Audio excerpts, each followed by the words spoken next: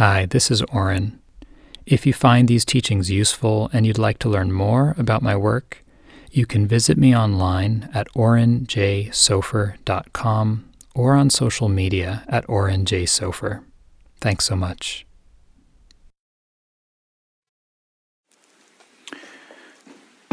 So I want to talk a little bit about this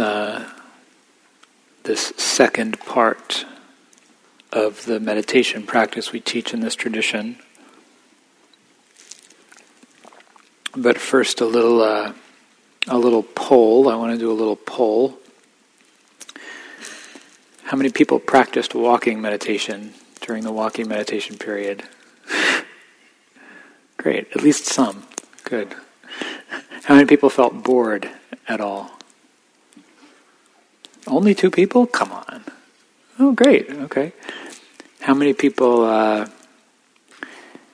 felt tempted, whether or not you did, felt tempted to get a snack or a cup of tea or go look in the bookstore? Raise your hand if you noticed that. Okay. You don't have to admit if you went and followed it or not, but you noticed it. Good. Okay. So as we were saying earlier in the morning, if all we ever do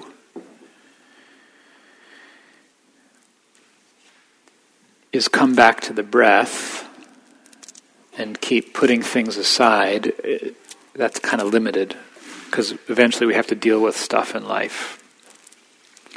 So the second part of the practice is called vipassana, or insight, or clear seeing. And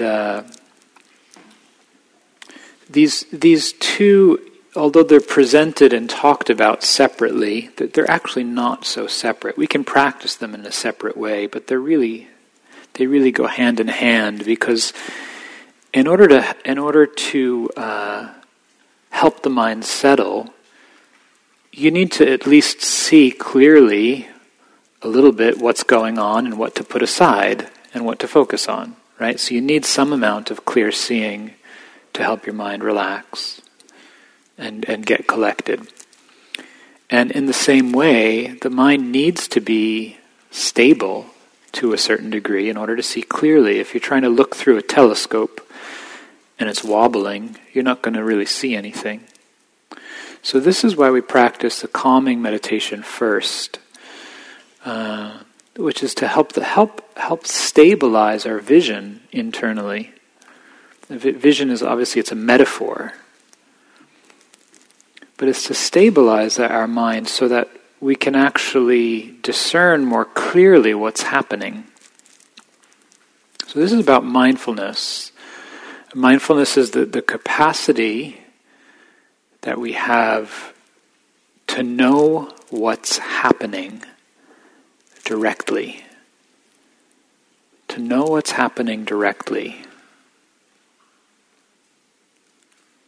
And it's a very particular kind of knowing. So I want you to pay attention to the sound of this bell. So you just hear the sound. Just listen.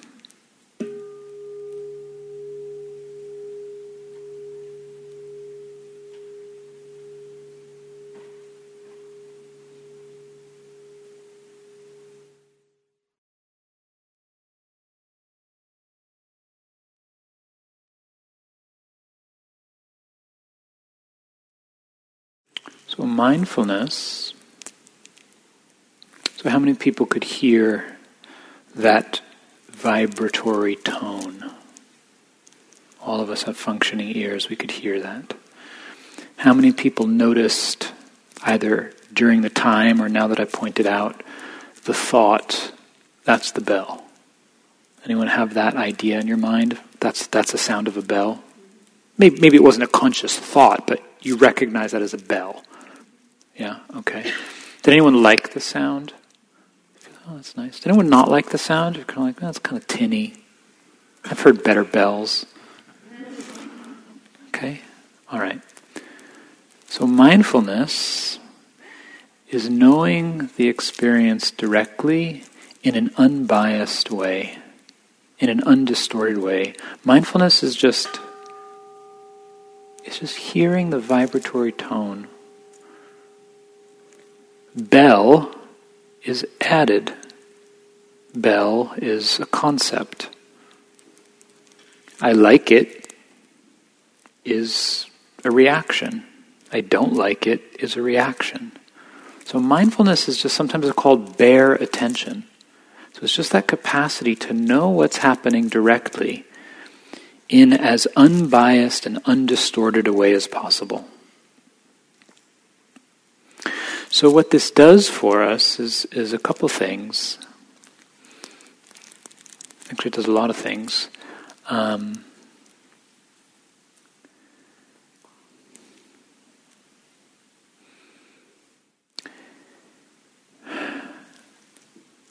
It gives us back our life. We spend so much of our life daydreaming or rushing or trying to make things the way we want them, trying to become something. And so we miss the actual experience of being alive. We miss the taste of it, the actual substance of being alive. So mindfulness opens our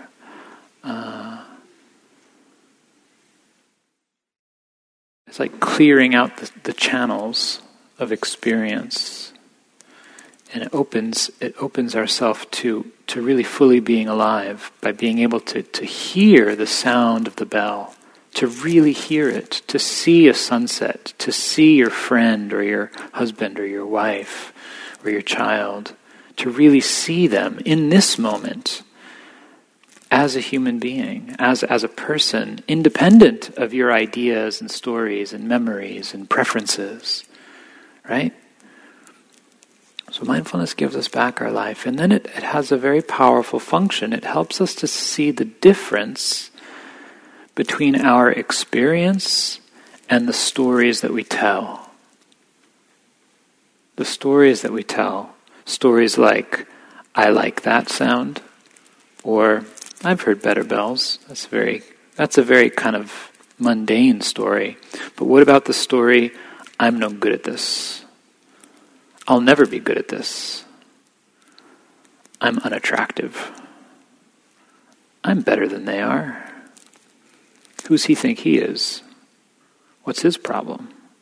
All the stories that we tell about ourselves, about other people, about life, about what's possible, about who we are, who we aren't. That's where we really start to suffer. That's where we limit ourselves and limit our potential and limit other people's potential. Right? So we see ourselves and others through certain filters and ideas, through our preferences, through our desires. So mindfulness helps us to start to see those filters more clearly, to see those biases in the mind, and separate them out and notice, oh, that's something I'm adding, that's extra. You know? The way we judge one another based on gender, class, race, all the different categories that of groups to which we belong as human beings, and then we react and judge one another based on that. Starting to be able to separate those things out, and then that same process happening internally with how we relate to ourselves. So this is one of the very important roles of mindfulness. And what's important about this is this whole training, this whole cultivation. The point of it is to help us to be happier in life. It's to help us learn how to actually have a life that's meaningful. You know, to feel a sense of peace and contentment and wholeness inside. To resolve the sense of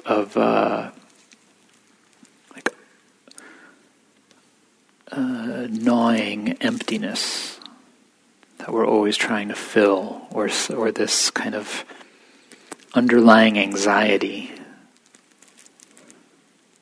that's part of being human. To not be driven or oppressed by that. That's the point of this whole practice. And the function of mindfulness is to help us. Mindfulness, when it's combined with stability, the effect of calming, when the mind is stable and there's mindfulness, then wisdom starts to grow. And wisdom helps us to see what leads to peace and what leads to suffering. We start to see, like the question we were talking about this morning, God, when I try to make something happen, I get really frustrated.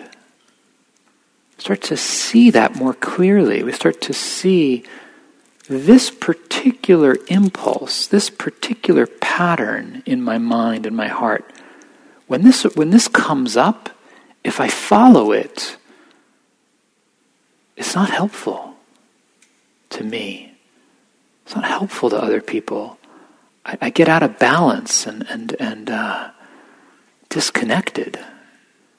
I don't feel at ease inside.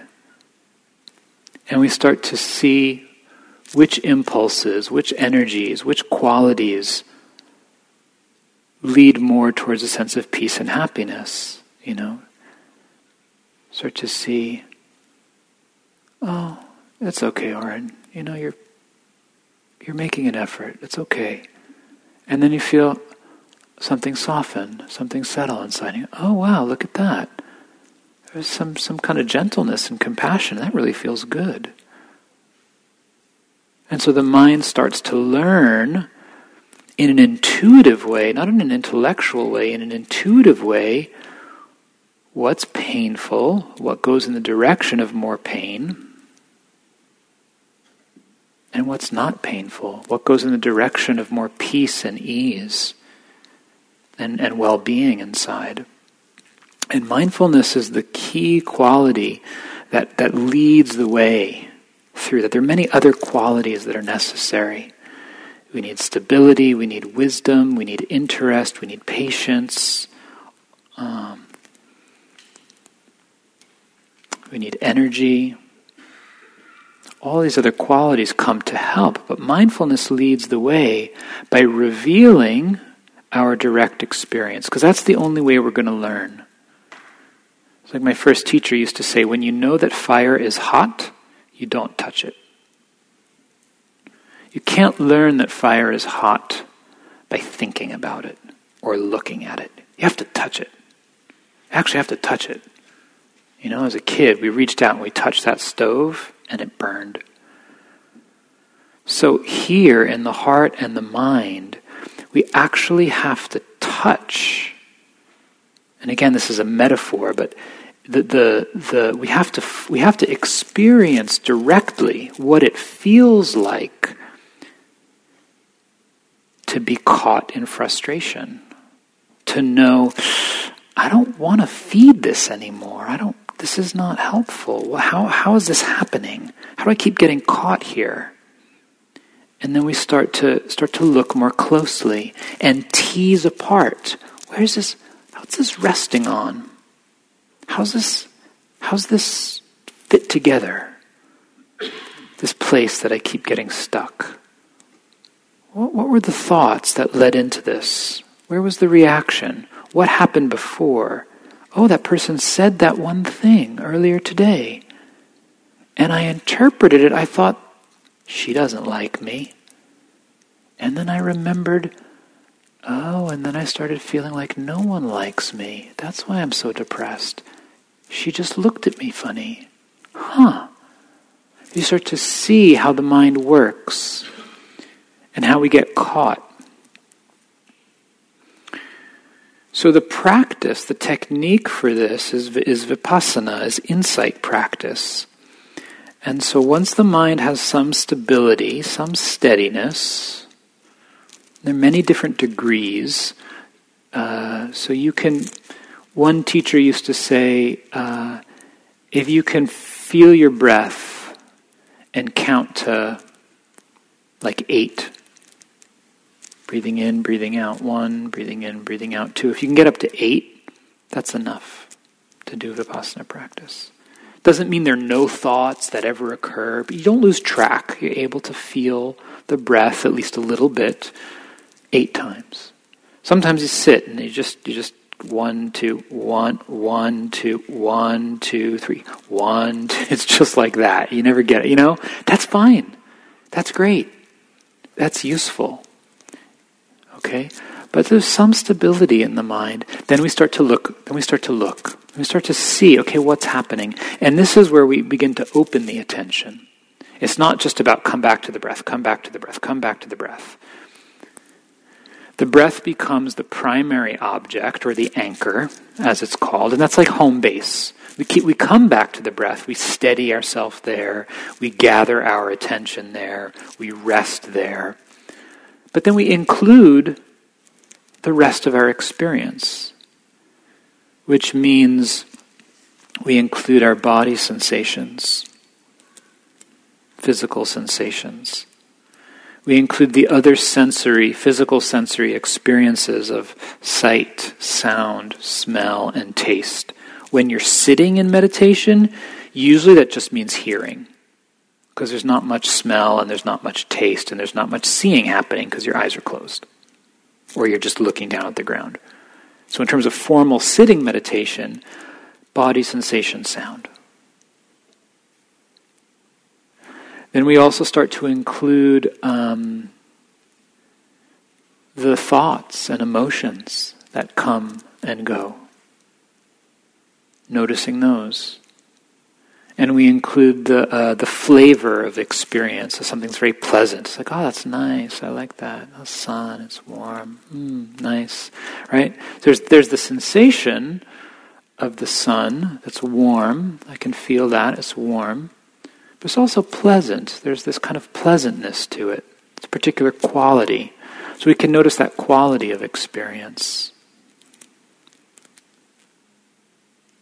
So the way that this practice is done, traditionally, is many ways to do Vipassana practice, I should say. Many, many ways to do this practice of insight. One of the most common techniques, and the technique that many of the teachers in this lineage or tradition are trained in, that comes out of Burma, you use the breath or some other tangible experience like sound or the body from the calming. You use that as your home base.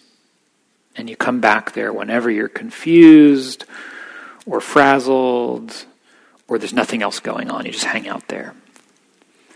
And then whatever's predominant, whatever comes into the foreground of your awareness, you give that your full attention. You can give her a little poke. She probably might not want to be asleep.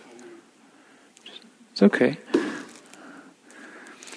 So whatever's in the foreground of your awareness, whatever's actually calling your attention, that becomes the primary object. So if there's a sound that's really strong, you let go of the breath and you just hear the sound. You're mindful of that sound, which means not, I wonder where that sound's coming from. Is that the air or the recorder? Maybe that's somebody's phone. No, that's not hearing, that's thinking. You just hear the sound, the vibratory tone, the pitch, the direct experience. And you stay with that experience as long as it's compelling for the attention, as long as it engages the attention. Let's say it fades. Then you come back to the breath. Hang out there. Then your knee starts to hurt.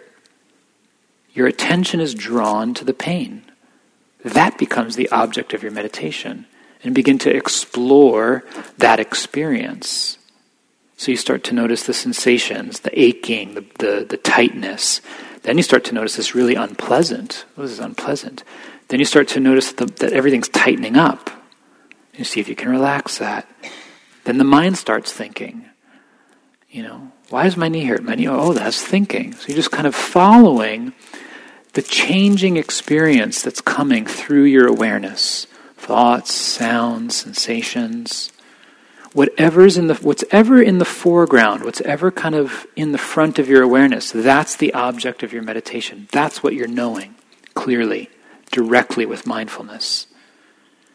It's replaced by something else, then you know that. So there's hearing, there's a sound. Then there's a thought. How much longer till the bell rings? Oh, that's thinking. Then you feel the breath, the breathing. The breathing. Then there's an itching sensation, and you're aware of that, itching. You notice it changing. And it gets really intense. And then what becomes predominant is the discomfort. Really unpleasant. You're noticing that. Then you really want to itch. So you notice that impulse to itch. So you become aware of that impulse. Then it starts to fade. And you notice that fading. Then it's tickling. You notice the tickling. And it's kind of pleasant. It's the buzzing. You notice the pleasantness, the buzzing.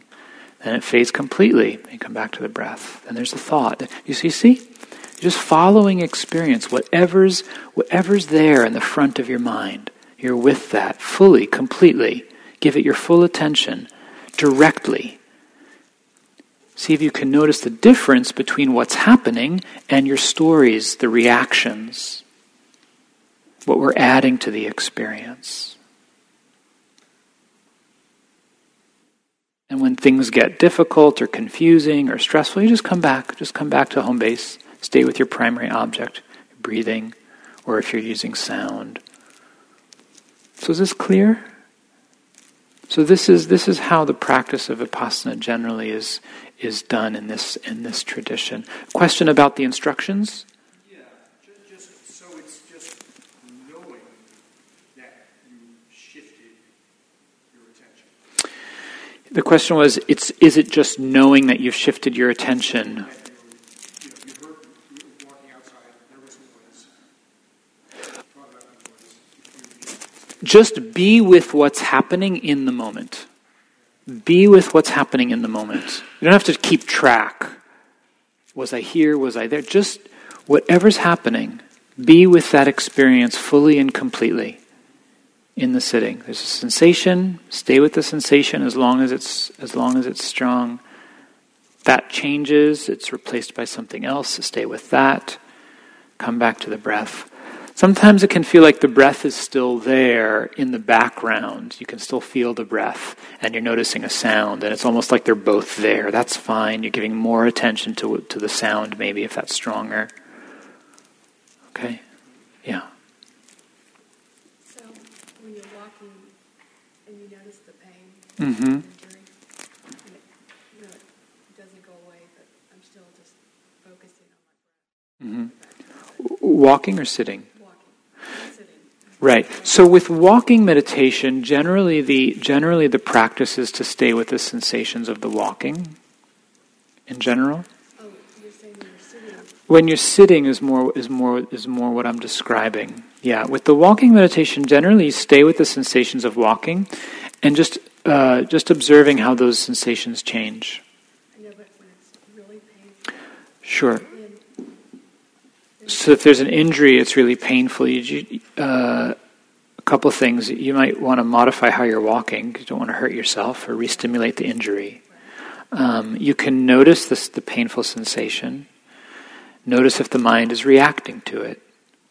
One of the things we start to learn is that our reactions to unpleasant things and to pleasant things in many ways are where we start to get entangled, waste our energy, and create more problems for ourselves. So you can notice the difference between the unpleasant sensation and the worry about the future. Is it going to get worse? The beating yourself up. God, I was so stupid the day that injury happened. I know I should have. And you start beating yourself up over the past. Right? Or you start looking around at other people and you're like, their ankle doesn't hurt. How come my ankle hurts? Why am I the one with the bum ankle? Right? Right, you start to see the difference. Exactly, you start to see the difference between just an unpleasant sensation and all the reactions and stories we lay on top of it. Yeah. Yeah. Please. While I was doing the walking, If the mic's on, let's use it. It's not on, okay. I noticed observing, so I was out in... While you were walking, you noticed observing. You were noticing the sights. Yeah, I was focusing on the walking, so the way... Right?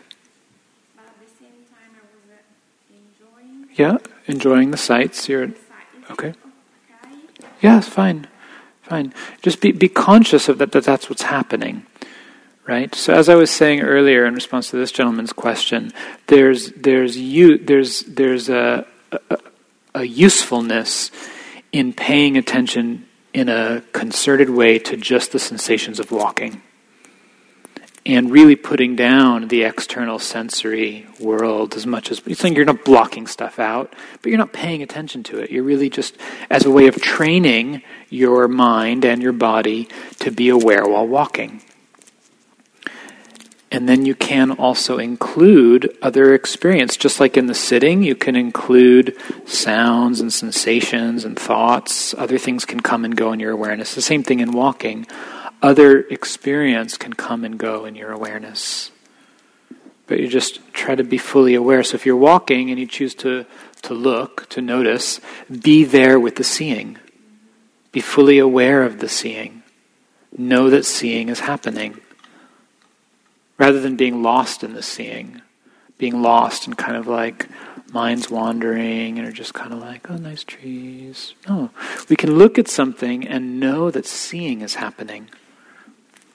Be aware of the experience, the color, the light, the shape, really tasting it, so to speak. Yeah, please. Just wait for the mic. We got them working now. I'm trying to figure out how what you're talking about relates to something else. Okay. Because it seems to me that all of this practice, then we bring it. I know, for example, when I go on retreat, I go to a different place than I ever get to on a day long. But in day longs practicing like this, then you bring that into retreat. And in retreat, sometimes what happens is both this kind of incredible opening, and then also just kind of out of nowhere, without even attention, it almost feels like these kind of understandings emerge. Right. And I'm just kind of wondering how to fit that into what you're talking about.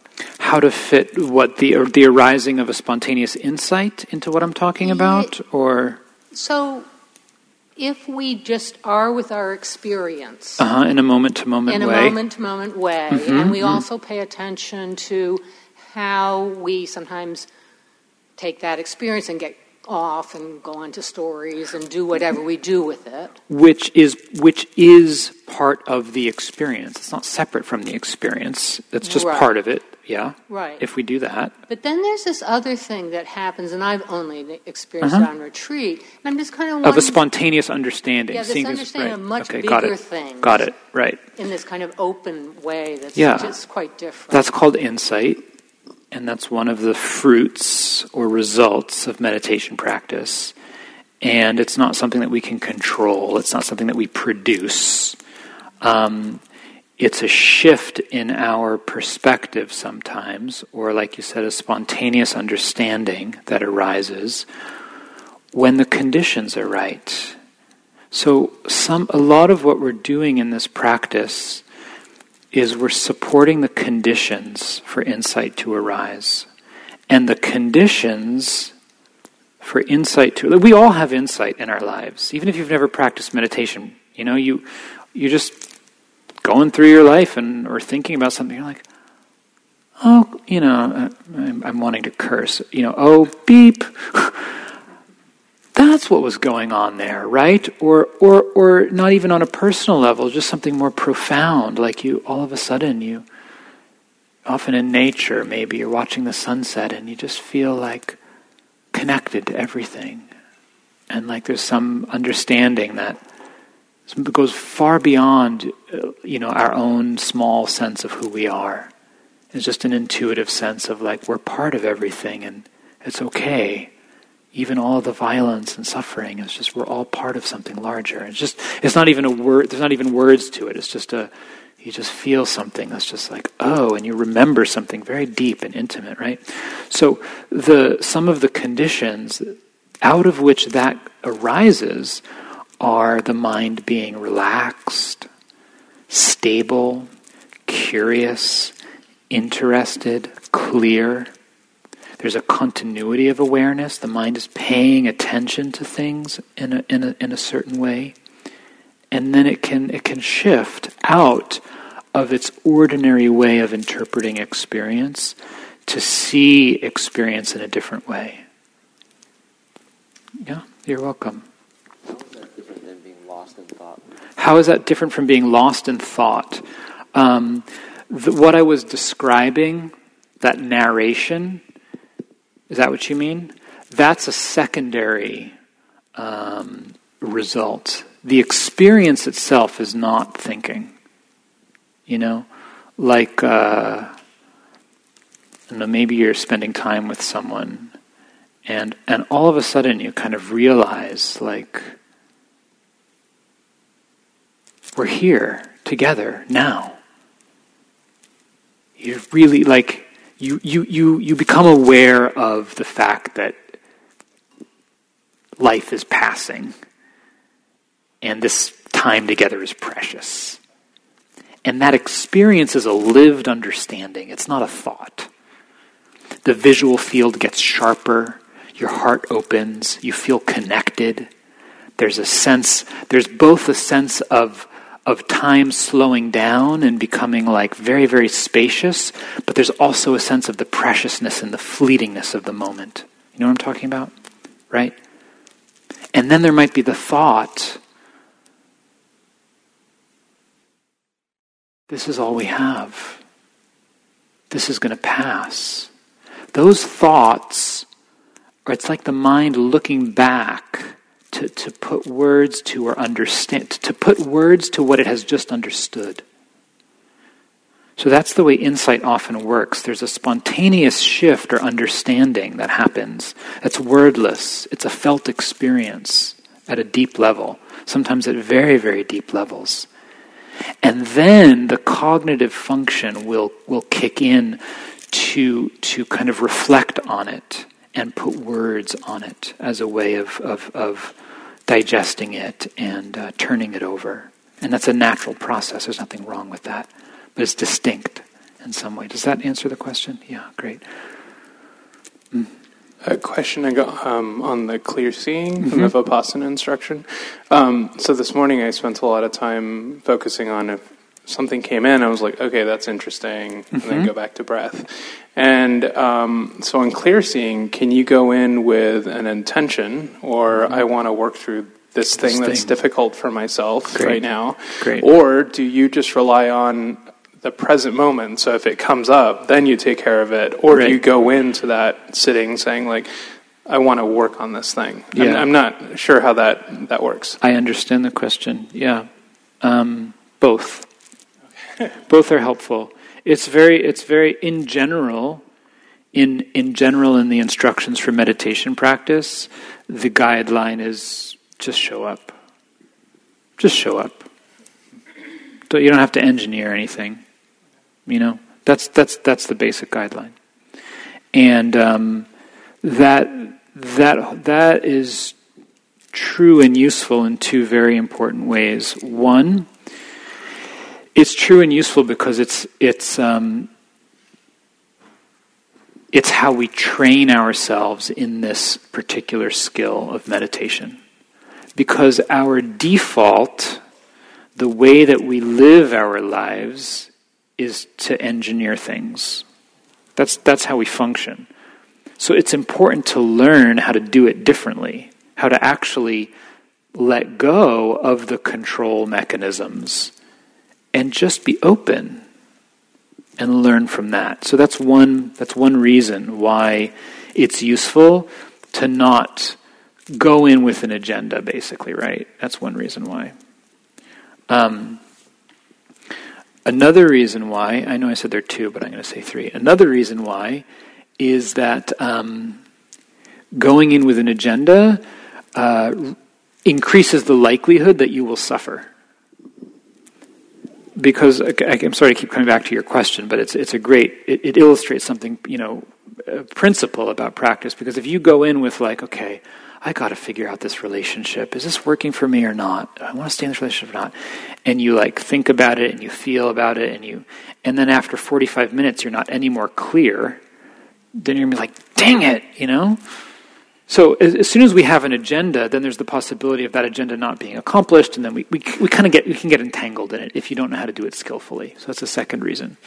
The third reason, and this is on a much broader arc of spiritual development, the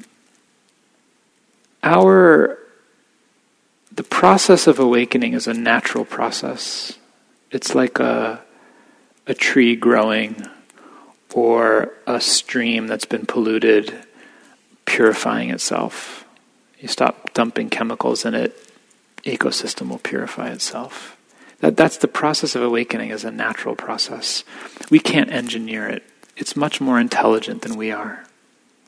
So what needs to be understood will come into our awareness when we're ready, when it's right, in the larger scheme of things. All that said, it can be useful sometimes to just say, I'd like to think through this, or I'm curious, what's this about? What's this about? And to consciously call something to mind, that relationship, that conversation, this particular pattern, and then to use the skills of meditation to investigate it, to look into it, to explore it, to feel it. So both are true for different reasons. Yeah, maybe one or two more, and then let's just wait for the mic there. Oh, you don't like the mic, that's right. I'll just repeat the question. You've experienced... There are many times in my life when I've fallen off the wagon of insight. I've just been in, say, a broken heart, a fractured heart. And out of that comes, I like to write, and out of that comes my best, because it's so raw, and it's so full of the human condition. And when I get back into a practice, I lose that creativity, that fire, and it's always a conflict of sacrificing one for the other. So let me just summarize for the recording, and for anyone who couldn't hear, she's saying that sometimes you, quote, fall off the wagon of the practice, which I don't quite know what that means, but it sounds like maybe you're not practicing actively, or you're not feeling as connected to your practice, and you have these periods that are very raw, and you feel heartbroken and kind of torn open, and that tends to be a very creative time for you, and you write in a very engaged way, and then you start practicing again, and you lose the connection with that sense of rawness and the creativity, and that you feel there's a kind of conflict between those two. Yeah. Well,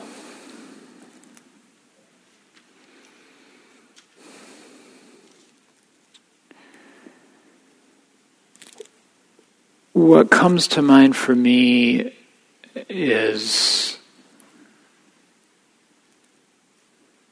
the distinction, questioning the distinction between what is and isn't practice. And if we're practicing properly, it does open us up and lead to a sense of rawness, because it's quite vulnerable. That's one of the reasons we don't like to slow down and get calm, actually. We all think we want to feel calm and peaceful, but as soon as you start to feel calm, you start to feel vulnerable. Because as soon as you're here more, you feel things. We feel our vulnerability. Sometimes you feel the blood pumping through your whole body. It can be exhilarating, but it's also quite vulnerable, because you feel the fragility of life. You feel the uncertainty of life. So, I write poetry, and I've written songs and played the guitar and so forth, so I have some sense of what you're talking about, that the way that the suffering of the heart can be generative in the creative process. So I would just bring a lot of sense of openness and investigation to the whole process, and to try not to separate anything from your practice. Formal meditation exercises are only one part of the path. It's about living with awareness and bringing certain qualities and perspective to our experience. And also pay attention to there's a way particularly where we can kind of feed our suffering as a way to generate energy for creativity, where we, and just to look at that and see what's useful about it and what's not useful about it. Yeah. There was one more hand here. Yeah, this gentleman, and then we'll shift gears.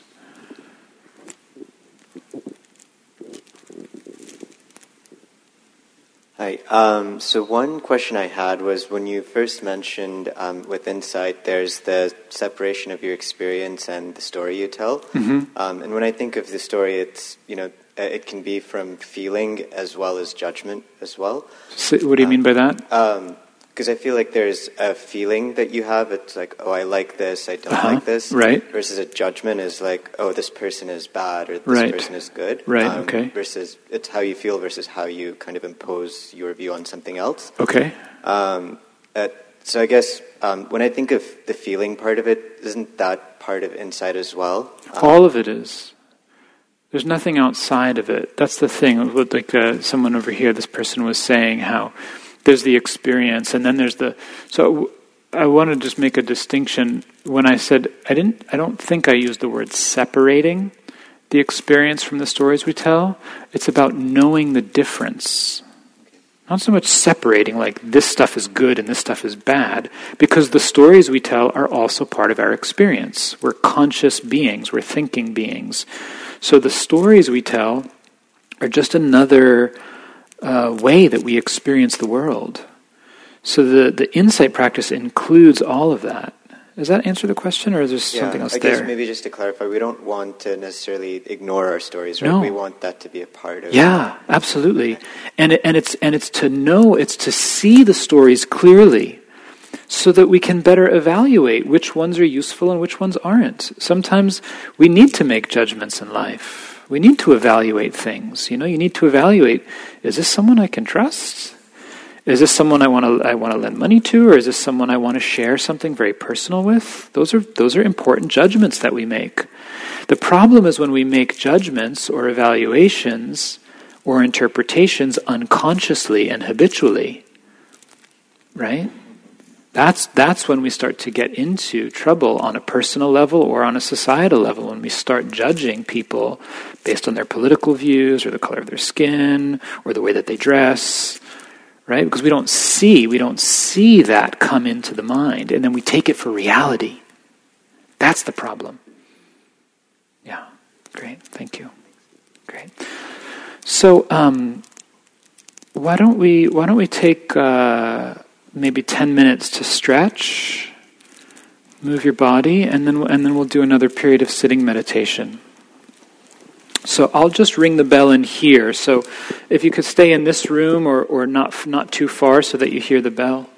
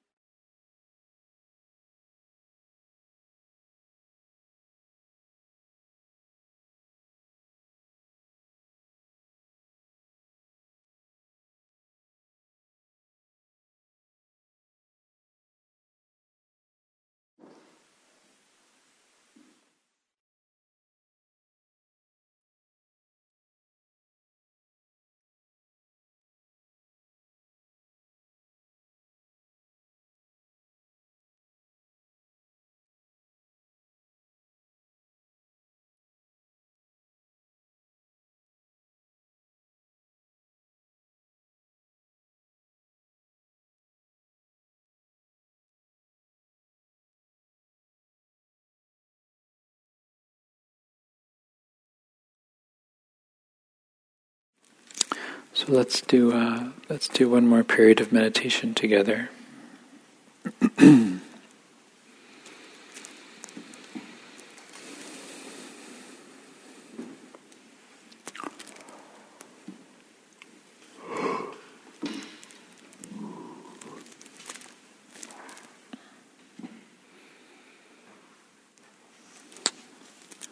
Settling into the posture and finding this balance in the body of relaxation and alertness, quality of interest.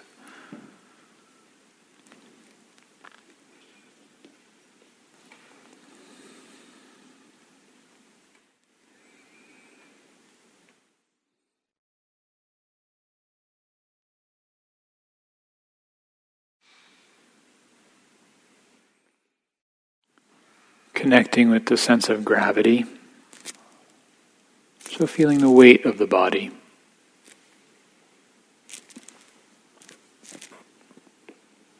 And letting that draw the awareness into your body.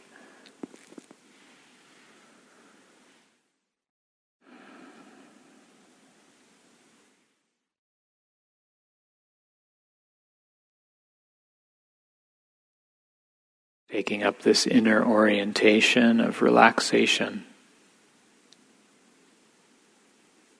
Letting go.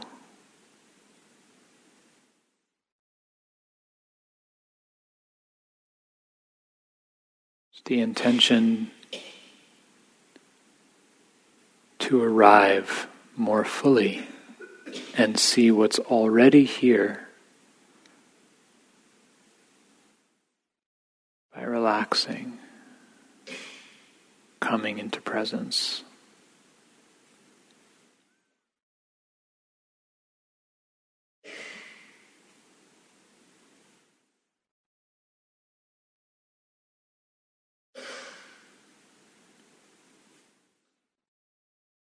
Seeing if you can find these flavors of kindness and interest. It's like spending time with a good friend. How you doing? What's going on? And we just listen. We're genuinely interested. How is it to be here right now and feel the body sitting?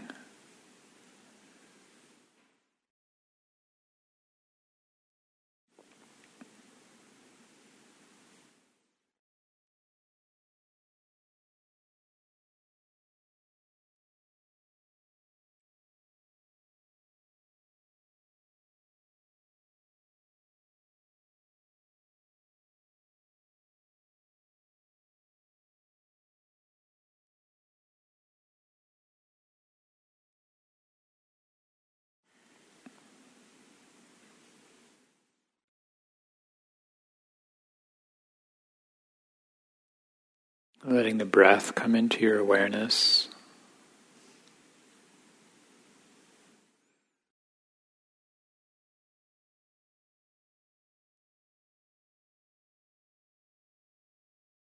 And feeling the steady sensations of breathing in and breathing out.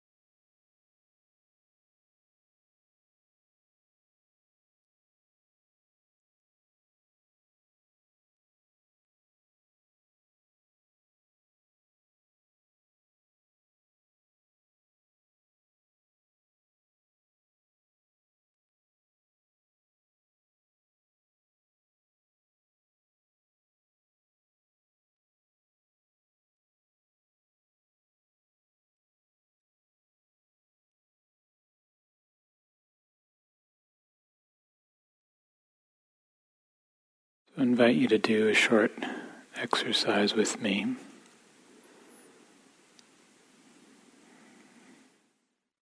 First, letting go of the breath and open your awareness to feeling any other sensations in the body. So just whatever's strongest.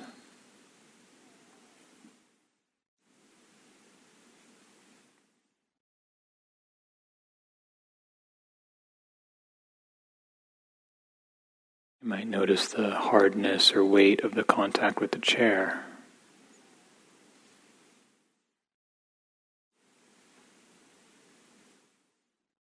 There might be tingling or buzzing somewhere.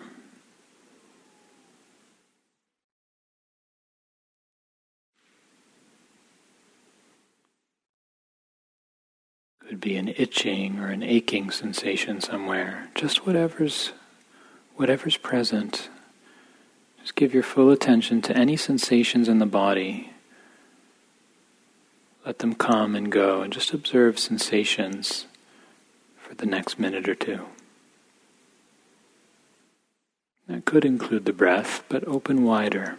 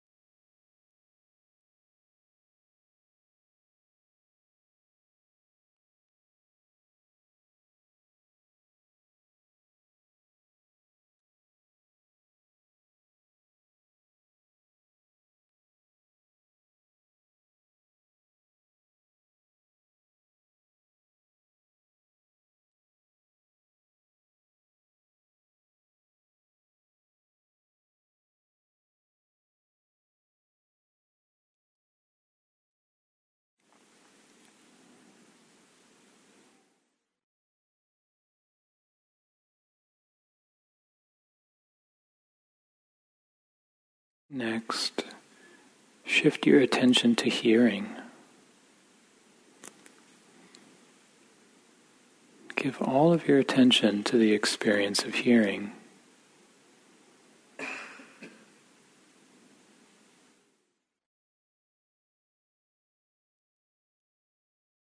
Notice the quality of any sounds as they come, go, and change.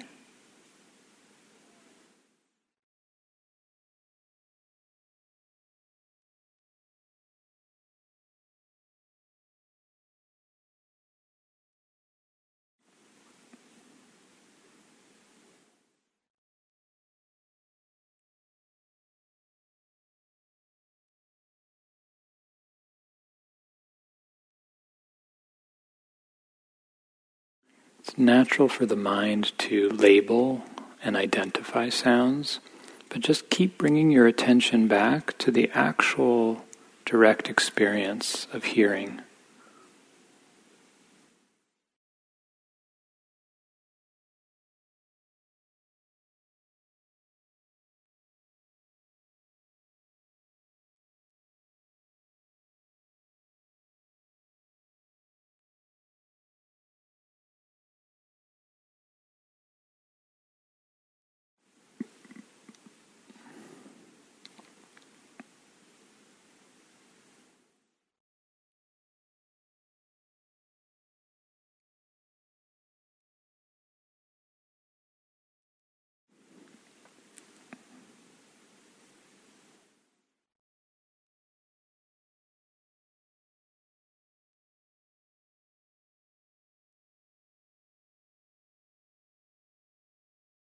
See if you can keep noticing sounds connected to the experience of hearing.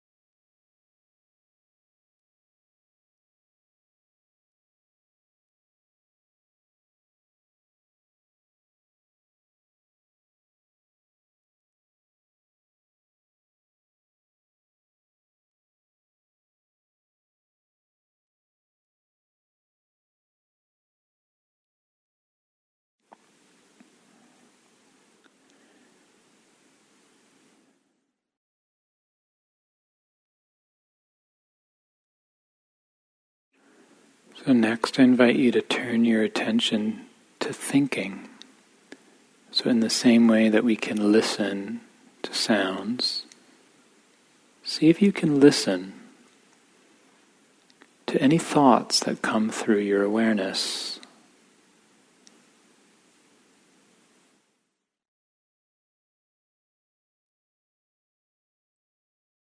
It might be helpful to feel the body sitting or breathing.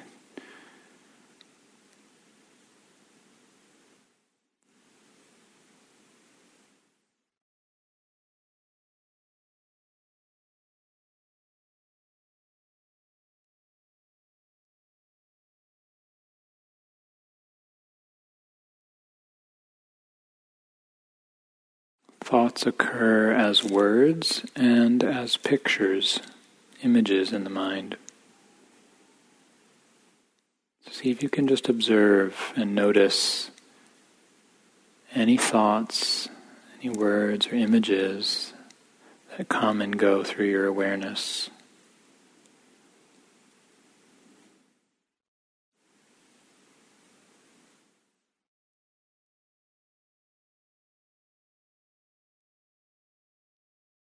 Just like you're listening to the sound of my voice coming and going.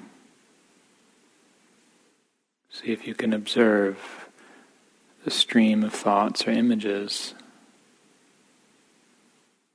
coming and going.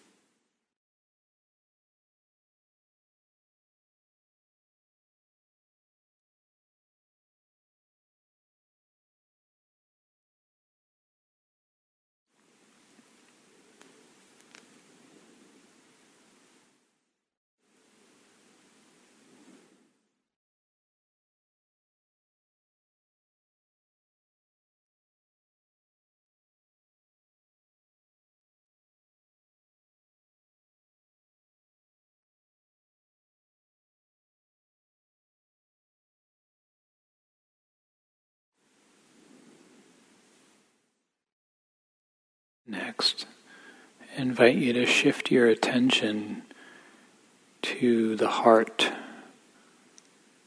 and see any kind of emotion or mood present.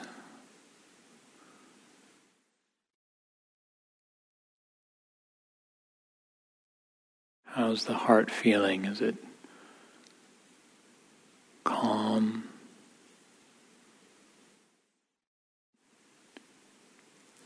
Might be anxious, sad, happy, confused.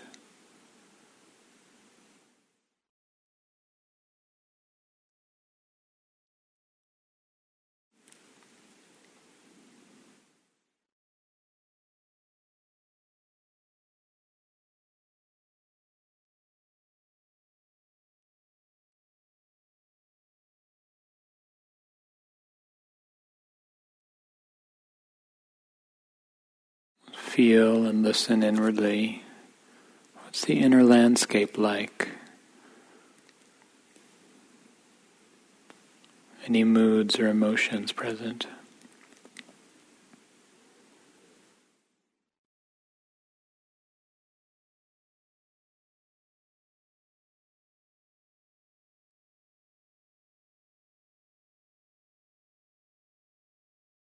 See if you can just know and feel that as it is without needing to change it, get away from it, or fix it,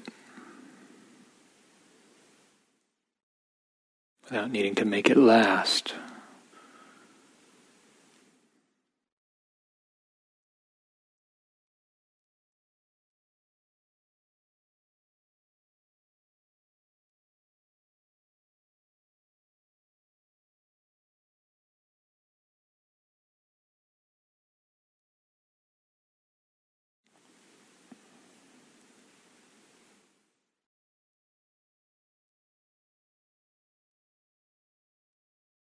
And finally coming back to the breath. Letting your attention settle with the simplicity of breathing in and breathing out.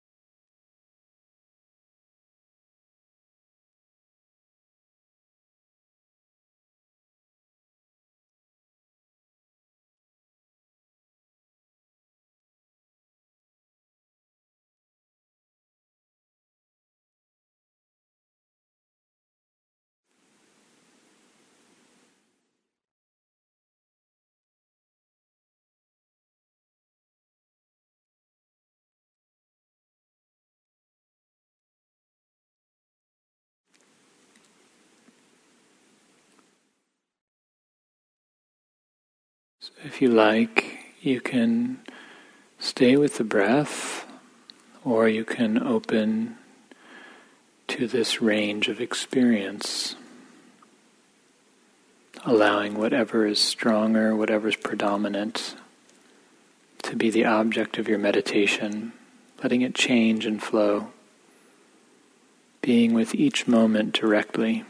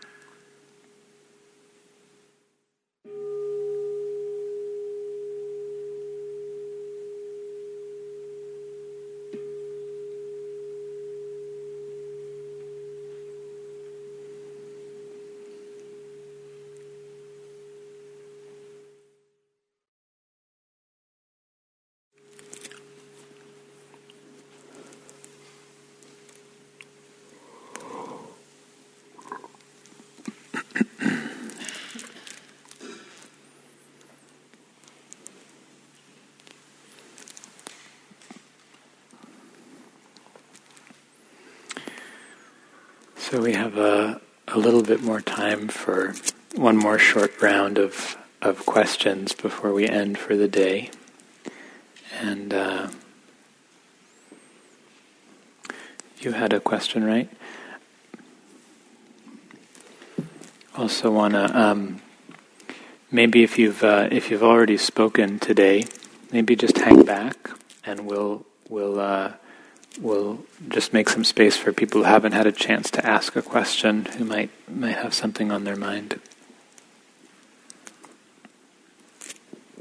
Thanks for today. I think I have a better understanding of the value of, number one, calming and trying to sort of clear the mind of thoughts during meditation. And my question was trying to understand what, if anything, we can take from that into the rest of our lives, where we, of course, can't just clear our minds of thoughts. We have to be having thoughts all the time. And so I'm just wondering, what of the kind of clear seeing, what do you take away from meditation into your rest of your life? Thank you. It's an important question. Two things. First, I wouldn't say that the point of the first practice of calming is to clear our mind of thoughts, and I think it's very important to clarify that, because when we have that idea, thoughts become the enemy and we start to struggle. So thoughts are just like sounds. We just don't have to get involved with them. So it's just to let them be there, and the mind can still be kind of settled and calm and get more stable. In terms of thinking, the carryover into our life is that we see thoughts more clearly. So we know how to use thinking. Thinking is a tool, and it's generally a tool that we overuse. So we can start to recognize when our thinking is unnecessary, like we're just spinning our wheels. And the more skilled you become at meditation, the more you recognize that, and then you go, oh, and you can just put it down and just stop thinking about it. And we can start to recognize what thoughts are useful and what thoughts aren't useful, a little bit like what we were talking about. The Dalai Lama has a good distinction that probably comes with the Tibetan tradition, where he says thinking can be valid or invalid.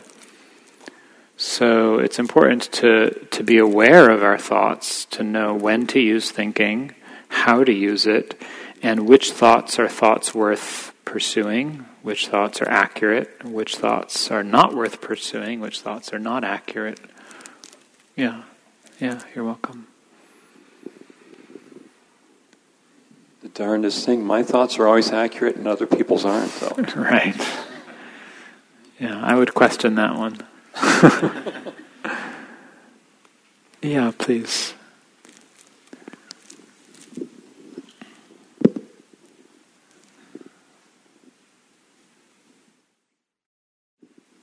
Thank you for the session today. This was my first experience, or first participation in a meditation retreat. It was very useful. Great, I'm glad. I have a slightly practical question.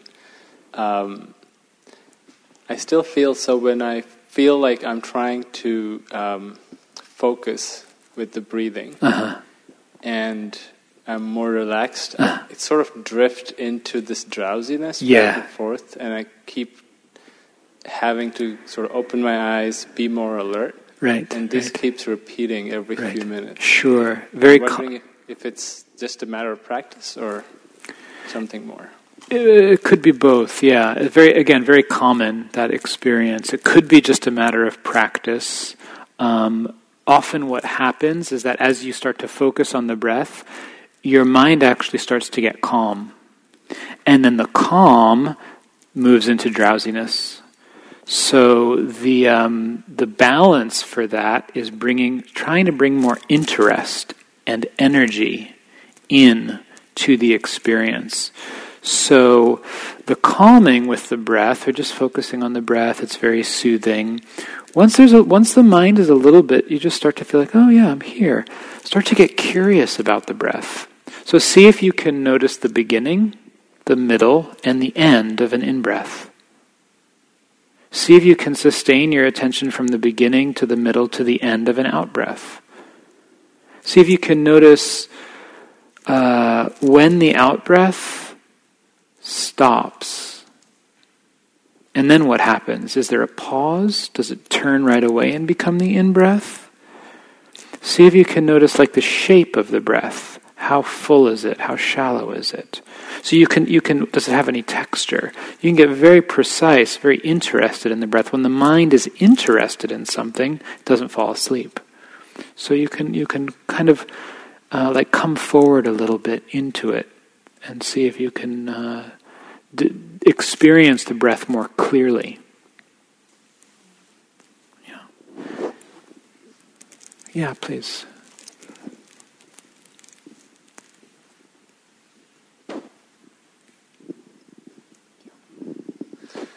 Hey, this is another question about thoughts.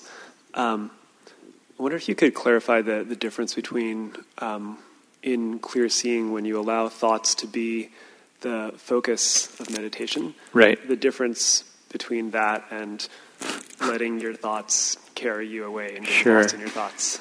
Yeah, thank you. It's such an important question.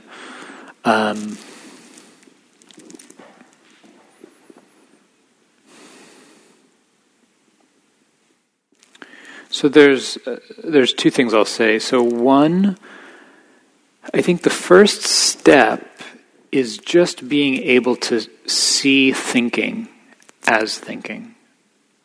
And that takes some doing. One of my first meditation teachers used to say, learn to see thought as thought.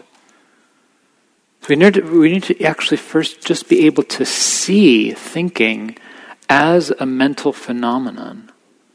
Just in the same way that you can, right now you're listening to the words that I'm saying, and you're understanding the meaning, and if I point out that you're hearing, now you're aware that there's hearing happening. You're experiencing the sounds as hearing.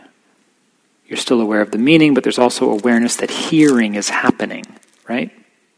So that's the difference between just thinking and being aware that thinking is happening. It's a certain experience. Okay?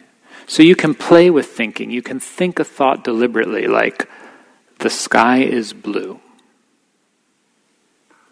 Think that thought. You can slow it down. You can put pauses between each word. The sky is blue. To try to just see what it is to have a word appear in the mind or an image. Okay? So that's the first thing, is to just learn to see thinking in pictures and words as its own phenomenon.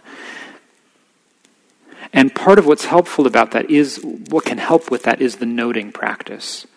So in your sitting meditation, when thoughts arise, just note them. Thinking, planning, remembering, worrying. Just start to see like it's just a playlist. Oh, there's that song. That's that one playing. Oh, and that's it. Thinking about my mother, right? Blaming my roommate. There's that blame story. There's that one. We just start to see them as just these songs that play in the mind. That's the first step, is just being able to like name it, to know it, to see it as it is. Then, once we can do that, then there can start to be the sense of kind of just an observing of the thoughts coming and going. Usually when we observe thinking, it dies down. How many people noticed as soon as I said, okay, pay attention to your thoughts, it was like they all disappeared. Where did they go, right? So observing thinking, often it's just like the thoughts just start to fall away. And then one will come up and then it'll fall away. It's a very fascinating process. It's something to get curious about. And really, what is a thought? It doesn't have any weight. It doesn't have any substance. And yet, when we believe it, it's so powerful. It can make us do things. Yeah. Thank you. Yeah, please. This might be the last question we have time for. I have a similar question between calming and seeing. It seems like in the beginning, like you just answered it, in the beginning you pay a little more attention to calming, which means I let my thoughts go by. Right. And then when I'm better at recognizing thoughts and letting them go by, then I can start with seeing a little earlier. Right. Okay. Yeah, and you can start to notice what are the things I think about. You start to see certain patterns or themes. Like on retreats, oftentimes there'll be like 3 or 4 themes that it's just like, oh, there's thinking about planning about the future again, or thinking about work again, or thinking about my relationship. It's like, and those 3 things keep cycling through. And you start to see in your life when you're sitting, or if you're paying attention to your thoughts during the day, you start to notice what the mind thinks about. So it's not just that we're, okay, that's a thought, let it go. Oh, that's a thought, let it go. Start to notice, like, I really spend a lot of time planning stupid things. Like, I'm going to get the vegetables out of the fridge. I'm going to wash them. I'm going to go cut them. It's like, I don't even think about that. I'm just going to do it later, right? We start to notice the content of the thoughts that come through our mind. And then we can start to have more choice about whether to follow them. We can maybe start to look and see, like, there's an emotion there that I'm not feeling. And that's why I keep thinking about that thing, because there's something underneath it that I need to feel. Yeah, great. Okay, I think we need to stop here. So, thanks for coming, for practicing, and making an effort, and asking sincere questions. I think I want to end by just really encouraging you to practice every day. It's really important, even if it's just for 5 minutes. Someone was asking a question on the break about, is it important to meditate, to have a formal meditation practice, since it's not the whole thing, And I think it is really important, because our minds are very impressionable. They're very impressionable. And all day long they're being exposed to very powerful impressions from the external world and internally. We're continually shaping our minds. And so meditation practice is part of it, is understanding how the mind is being shaped, and really looking and saying, is that the way I want my mind to be formed? Is this the way I want it to be operating? So we start to learn how to shift it, how to support patterns of thought, patterns of emotion, patterns of being that are more conducive to happiness and ease. And then we also start to learn how the very shaping process of the mind itself works, and how to not need a pattern, how to just be more open and not rely on a certain program.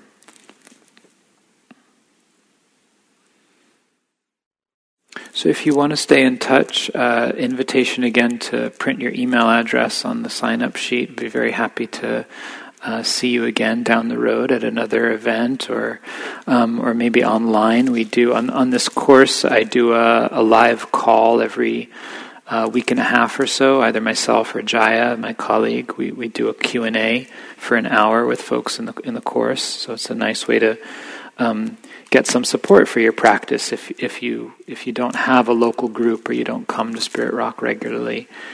And if you're interested in, like the question of, okay, how does this stuff apply in my life, like really where the rubber hits the road in my relationships and my conversations, if you're interested in that, definitely come check out my class in January on mindfulness and communication. It's a very good training and a very in-depth exploration of how these tools translate into our relationships. So let's just end with a moment of quiet together.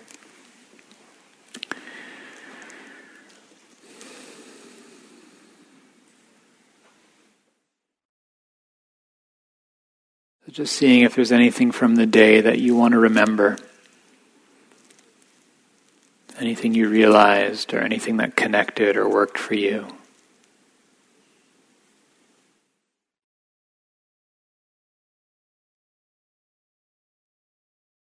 So just make a mental note of that.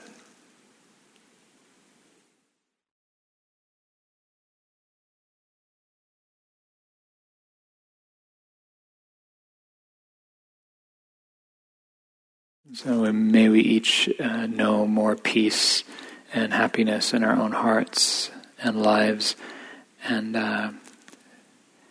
develop the skill to share that with others around us so that there can be more peace on this planet.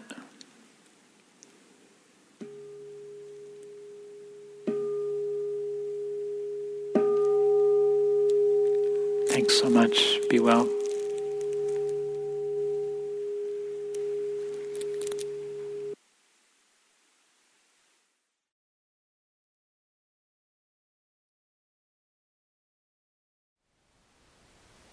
Thank you for listening.